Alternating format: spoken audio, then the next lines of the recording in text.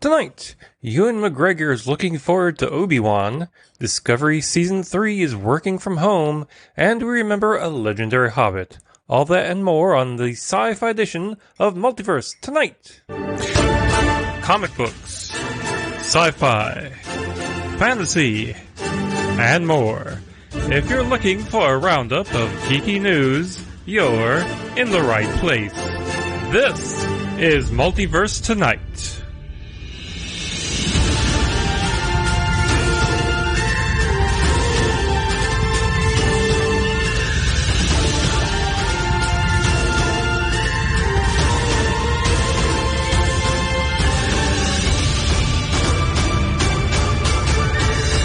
And here's your host, Thomas Townley. Hello, everyone, and welcome to episode 82 of Multiverse Tonight. Of course, your host, Thomas Townley. And right at the top of the show, let's say happy birthday to the master of cinematic parody, Mel Brooks, who turned 94 just this past Sunday. Now, there are very few movies of his I don't love.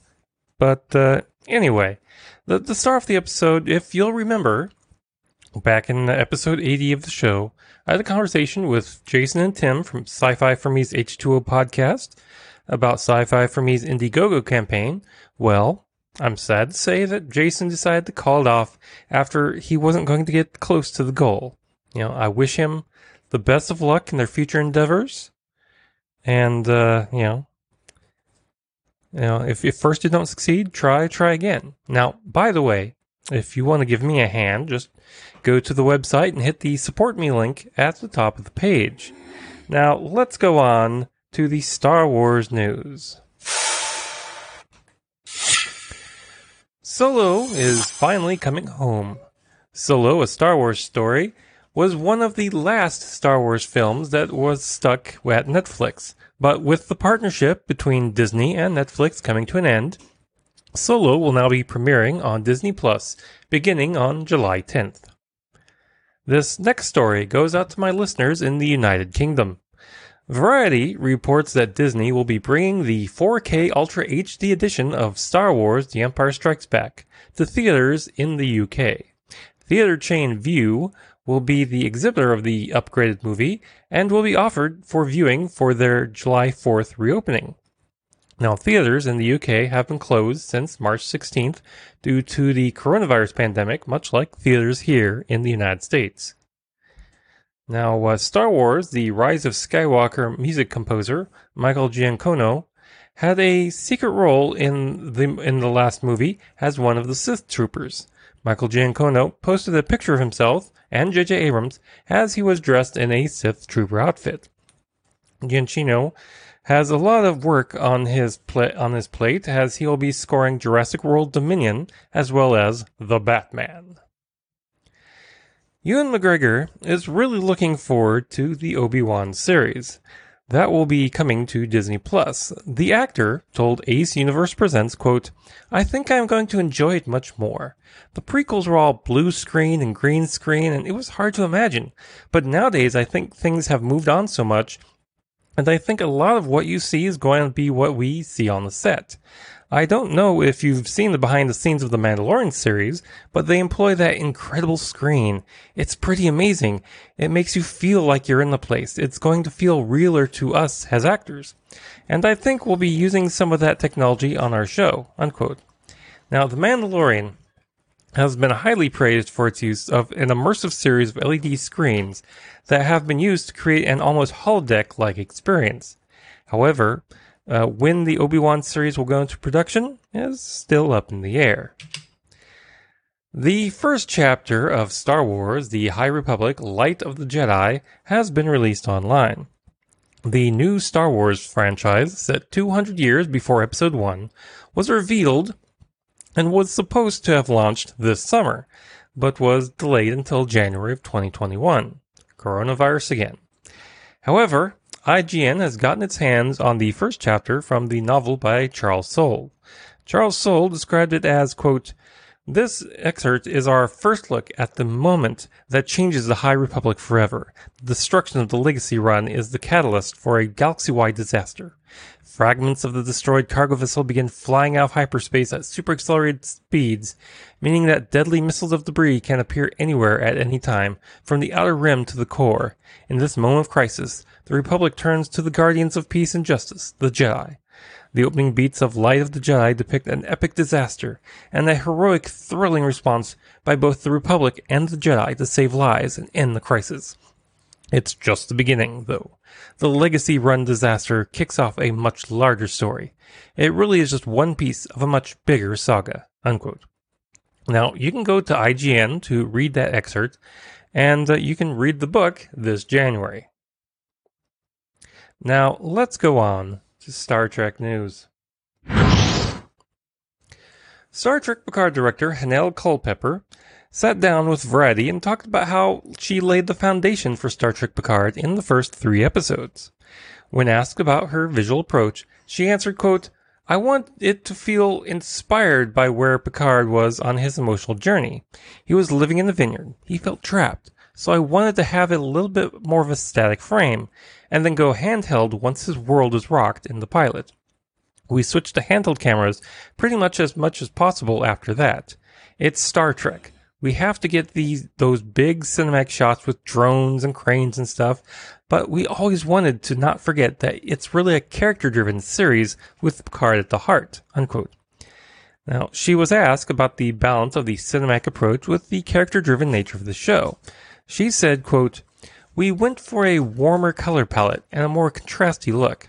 I used an anamorphic lens. We embraced flares. We embraced shadows. The main thing executive producer Alex Kurtzman wanted us was to always see both eyes. So the DP and I worked to make sure that when we came in the close-ups, you could see both eyes and all the emotional expressions that the actors were giving." Unquote. Executive producer Akiva Goldsman would talk to IndieWire about what he plans for Season 2, telling them that we will see more Starfleet. Quote, "We know that bringing in that fleet was a little bit of a promise, so we try to be thoughtful about it, especially as we go forward. We're going to start making statements about really what the world of Starfleet, at least technologically, if not socially and culturally. These are the things that are likely to get a little bit more play than they did in Season 1. And what was essentially a story about somebody who is outside of Starfleet." Unquote. Now, he also hinted that the possibility of more Brent Spiner in the future, saying, quote, "I think you always want another soon." Goldsman said, "I think that we wanted to feather in the possibility of more Brent, and we knew we were letting Data go. We all knew that this soon character had been in our headcanon when it came to the season anyway. But we want more Brent. We wanted to create a platform for which there could be more Brent in the future." Unquote. And it would be interesting to see Starfleet perhaps using Picard and the crew of the La Sirena as troubleshooting ambassadors, and maybe they need Dr. Soon's help every now and then. You know, he might come in handy. Now, by the way, there is a great interview in the Los Angeles Times with Michael Chabon and Patrick Stewart over how Patrick was brought back to Star Trek by Chabon's writing. To put it shortly, mildly, he wrote an idea that Picard was a road manager for a traveling theater group performing a Samuel Beckett play. Now, it's a great interview. I didn't want to put the entire thing into the show here, so I'll just have a link to it in the show notes. Go and check it out. Now, there's some good news. COVID won't stop Discovery Season 3. Well, I guess that's good news if you like the show, bad news if you hate the show. I don't know. Production wrapped up back in February before the big shutdown, and post-production was able to be moved to remote working. Now, according to editor Scott Gamzon, they are working as best and as fast as they can, but they're slowed by working from home. Even producing the score has been a challenge, as composer Jeff Roos has had to have each musician record their parts from home, and he's had to basically piece that all together. However, with the restrictions in Canada and California working, hopefully they can get closer to normal operations and get the season ready for eventual air. I guess we'll just wait and see. Now, another show on the horizon, and one that I really can't wait for, Star Trek Lower Decks, now has a TV home in Canada. It will air on CTV Sci-Fi and stream on Crave. Now, good news, and I'm sure everyone will want to see the animated series, as it might have guest appearances by Next Generation characters. Showrunner Mick McMahon hinted to Entertainment Weekly, quote, "There are a lot of recognizable characters in the galaxy at that point.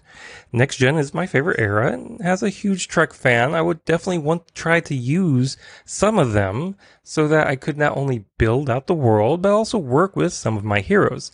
But I can't get more specific than that. You'll have to wait and see." Unquote. The show will air later this year. Can't wait. Creation has started selling tickets for the rescheduled Star Trek Las Vegas convention. The con was moved from August to December, and from its longtime home at the Rio Hotel and Casino to the brand new Caesars Forum Conference Center, which is connected to Harrah's Hotel and Casino. As of right now, 67 Star Trek celebrities have been confirmed. However, might I suggest you get the travel insurance if you're planning on going, as this could always be canceled anyway. Now, on the heels of the Picard facepalm bust comes the Commander Riker facepalm mini bust. Now, this was originally planned as a San Diego Comic-Con exclusive, and the bust is available in a limited 1701 pieces, of course. But you can go ahead and order it from iconheroes.com for the low price of $90. Now, I'll have a link to that in the show notes.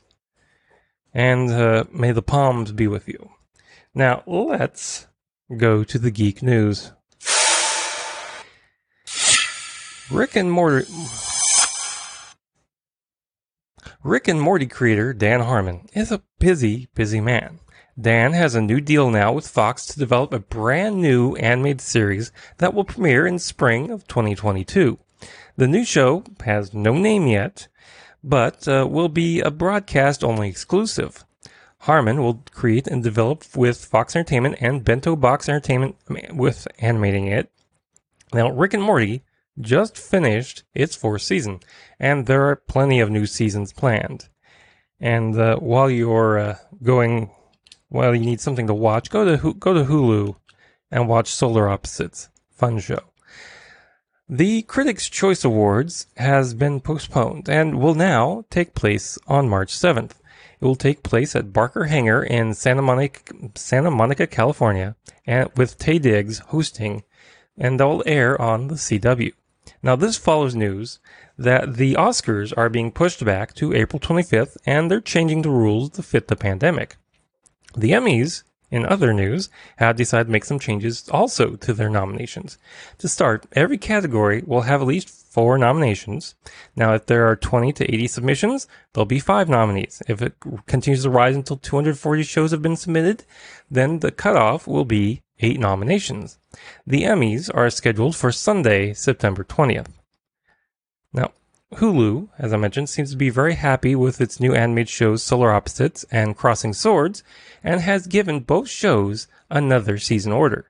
Now, Solar Opposites already had a season 2 order, so this will give it 3 seasons total. And Solar Opposites comes from Rick and Morty's Justin Roiland and Mike McMahon, and Crossing Swords comes from producers John Havertine IV and Tom Root, who are best known for Robot Chicken. And it's also a very, very cute, very funny animated show. Go check it out. An Animorphs movie is now in development. Yep, that's right, folks, the Animorphs. The 1990s teen book series by K.A. Applegate. And it's coming courtesy of Scholastic Entertainment and Picture Start Animorphs. Now, Picture Start. Animorphs follows 5 teens who can morph into any animal they touch. They use their powers to fight a secret alien invasion. The book series had 54 books and a Canadian TV series in the late 90s. And this was after my time in school, so I don't know much about it. By the way, are you funky looking, an actor, and you live in New Zealand? Amazon's Lord of the Rings series wants you. Now, New Zealand talent agency BGT Actors, Models and Talent has a casting call posted on their Facebook page for New Zealand residents with an overbite, face burns, long skinny limbs, deep cheekbones, a line on your face, acne scars, ears that stick out, bulbous or interesting noses, small eyes, big eyes, skinny faces, or missing bones preferable, and it's open to anyone between the ages of 18 to 65. So, all you weird people fall out. Now, some sad news to finish out the show. Movie producer Stuart Cornfeld has passed away from cancer at the age of 67. He produced Zoolander, Zoolander 2, Megamind, Tropic Thunder, Blades of Glory, Tenacious D in the Pick of Destiny, Dodgeball, Starsky and Hutch, The Fly, and The Fly 2, and co-produced National Lampoon's European Vacation. Yeah, that's kind of sad. There's a lot of movies there. If you notice, a lot of Ben Stiller movies. He basically had a great deal with Ben Stiller. And finally tonight, we say goodbye to a legendary actor. Ian Holm has passed away on June 19th. He was born on September 12th, 1931. And when he grew up, he went to the Royal Academy of Dramatic Art. He was interrupted soon after by the British Army, where he served in Austria and attained the rank of Lance Corporal. He would go back to the Academy, where he graduated in 1953 and would become an established star of the Royal Shakespeare Company before finally breaking into TV and movie acting. In 1965, he played Richard III in the BBC miniseries The Wars of the Roses. He had many roles over the years, but geek fans will remember him in 1979's Alien as Science Officer Ash, the villain who had secret orders to bring the alien back. He also was in Chariots of Fire, Time Bandits, The Fifth Element, The Grey Stroke, The Legend of Tarzan, Lord of the Rings, Brazil, 1997's The Fifth Element as Father Vito Cornelius, The Day After Tomorrow, and many, many more. But he will be forever remembered for his role in the Lord of the Rings trilogy as Bilbo Baggins, the hobbit who causes his nephew to return the ring to the fires of Mount Doom. Ian would later reprise the role for the first and last Hobbit films, helping to bookend that story. Now, he's had many honors in his life. In 1989, he was made a Commander of the Order of the British Empire, and in 1998, he was honored with the title of Knight Bachelor. He has also won the Tony Award, the BAFTA, the Annie Award, and was nominated for Emmy and Oscar Awards. Now, Mr. Holm was married 4 times and had 5 children. He was treated for prostate cancer in 2001 and was also diagnosed with Parkinson's disease. He died in London on June 19th from complications from Parkinson's. Ian Holm was 88 years old. And it's very sad. My mother, if you don't know, died from Parkinson's related illness. So, I feel for him there, and I feel for his family. That brings us to the end of the sci-fi news. Now, be sure to check us out on our social media. We're at Twitter, at MultiverseTom. We're also on Facebook and Instagram as well.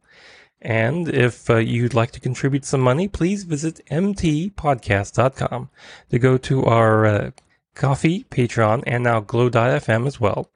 Or just go to Multiverse Tonight and hit the Support Me link at the top of the page. And be sure to visit multiversetonight.com to check out the affiliate marketplace links, the link to our TeePublic store, our show notes, and so much more.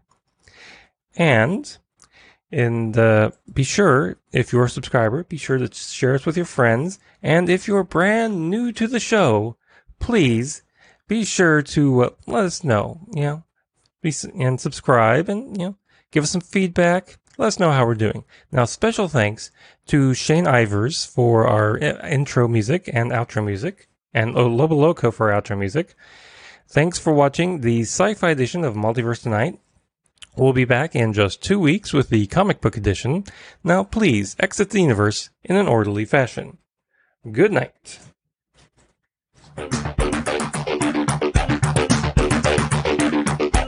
Multiverse Tonight is a production of Half-Baked Genre Production Copyright 2020. All rights reserved.